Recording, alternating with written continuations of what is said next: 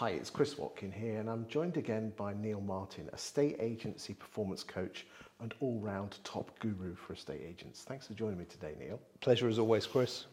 Talk to me about the content secrets that estate agents could learn from DJs.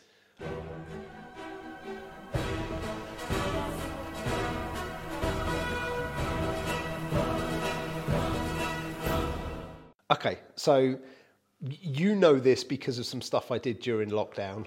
He's actually a bit of a damn good DJ. Well, Old school, proper.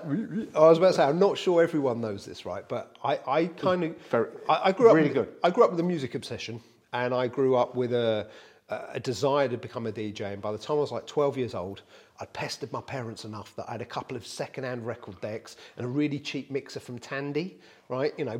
That's where I cut my teeth and how I got started. Because all about the beats per minute, isn't it? All that kind of stuff. Well, check me out. It's a bit of that, but actually I kind of grew up on the old school hip hop, Grandmaster Flash, 2 copies of the same record, try and make the drum beat go for as long as you can, even though it only had 2 bars, that kind of stuff, right?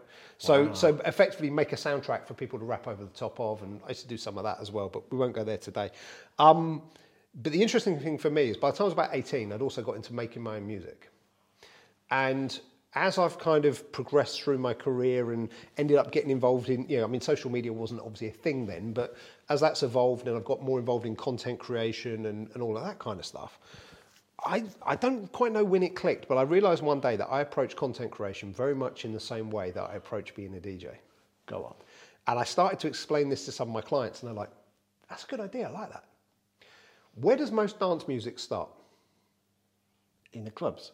Yeah, but like in the process of making the music, kind of where does it start?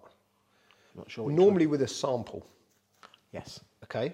And the way you quite often find that sample is you take some slightly curveball record and you play it in a DJ set.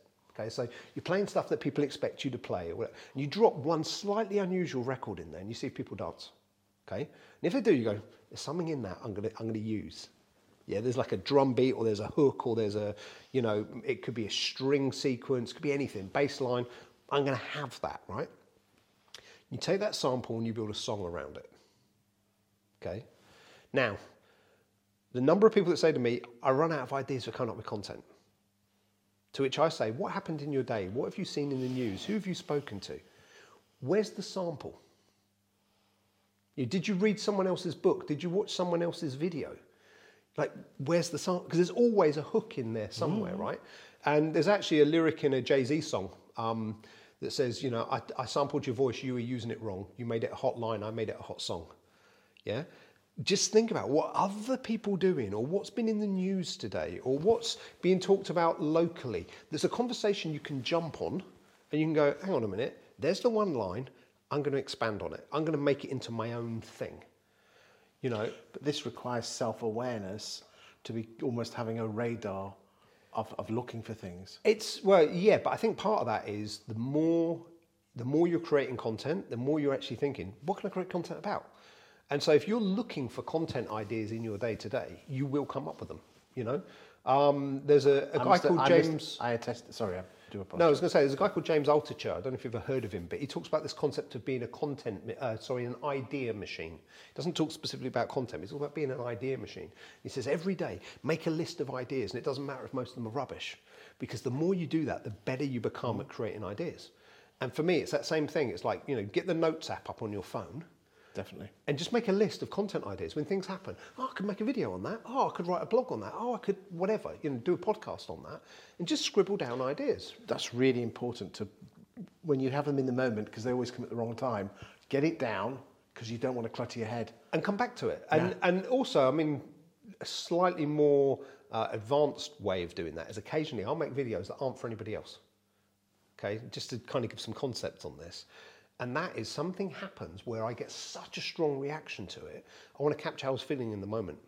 Now that video is probably not suitable for putting out. Yes, because it's a personal thing, but it means I can come back to it. Yeah, it captures the moment that when I want to create something about that topic, I can watch that video and go, yeah, that's how you were feeling now. And so by distilling down the idea and seeing the emotion, because we're emotional beasts, you can then, because otherwise by just writing the words down, which is great, but by seeing you can lose it. Exactly. But if we take it a step further. I like that. You take the sample, Okay, so you take the one line. So maybe even I've heard you say something, or I've seen you put something up on social media, and I've gone, I could do something with that. I'm gonna spin off that. You know, Yes, because you've done that recently. I've done it a couple of times, yeah. Done it a couple of times, right? So, but it's like, I'll take that thing, I'm going to spin off that, I'm going to give it my own little twist, my own little version. So like my own song or my own remix, and I put it out. Now, this is where the next bit gets interesting. Which songs are other people singing? Like, what are the things where people are going, oh, this is the thing that I'd go to Wembley Stadium and listen to, right? Make more stuff like that. So by seeing the reaction and the engagement, you can see This is a topic that's interesting. more people dancing to it, as in, but we're not dancing to our content. They're commenting and... Exactly. Or they're picking the phone up. You know, sometimes the thing that actually creates the most business is the thing that's got almost no comments, no likes, nothing. I would 100% agree with you on that one, because if I want a post that is going to create engagement, I'll just throw in a Rightmove pie chart. Yeah. Because I just know for shits and giggles. But that doesn't make the phone ring. It doesn't. But interestingly, when I post stuff that is where it gets no likes and no comments, that's the stuff where you tend to get more. I get more business. And I think one thing I've learned is that you have to create the content, but you have to trust in the content, trust in the process, and don't equate likes and comments to getting you more business. But then we go a step further as well, right? Go on. So when it comes to doing things like creating downloadable guides, stuff like that, you know, for landlords, for first-time buyers, for whatever it happens to be. When it comes to creating things like seminars or webinars, so, you know, running landlord seminars, a lot of that shifted online in the last couple of years, but doing those kinds of things. You're creating longer form content, okay? Think of a stand-up comedian for a minute, but this DJ, stand-up comedians, all the same thing. We test our material. You know, if you go and play a DJ set and you've created a few remixes or a few songs that people have heard and they love them, they expect them to be in your set. Yet so many people, when it comes to putting together like a 90-minute presentation, go, I need all new stuff. No, you don't. People want to hear your greatest hits. That thing where they go, oh, Chris always talks about this. You better be talking about it, because they expect it and they're disappointed if it's not there. Yeah. Now, throw in the odd new bit, but don't make the whole thing completely new, or it waters down your message, right? But take your best songs and they become your mixtape or your live gig, yeah? And that's all it is. And then guess what happens?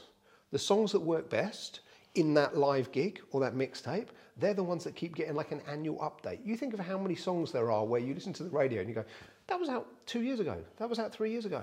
And in 3 years' time, it'll be out again, maybe by a different artist, or maybe just like a, you know, Kate Bush is a really good example at the time that we're recording this, yeah? You know, a song was featured in Stranger Things, it's shot to #1 in the charts, and almost every DJ out there is doing their own edit of it for the festival season. You know, I guarantee you, if you're walking around festivals this summer, you're going to hear so many different remixes of that song. It's not funny, but that's exactly what happens. And then it's also, the other bigger part of this is, what is the right remix for each format? You know, if I go to a beach bar, I don't want to hear the same version of a song as I do in a nightclub, and I don't want the same version in a festival.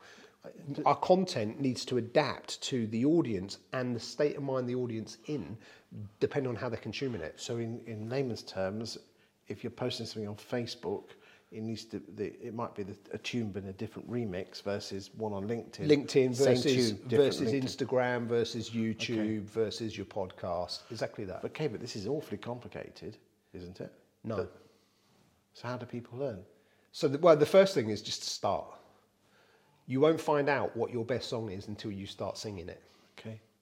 You know, so the first thing is, hang on a minute, I've seen a bunch of stuff today.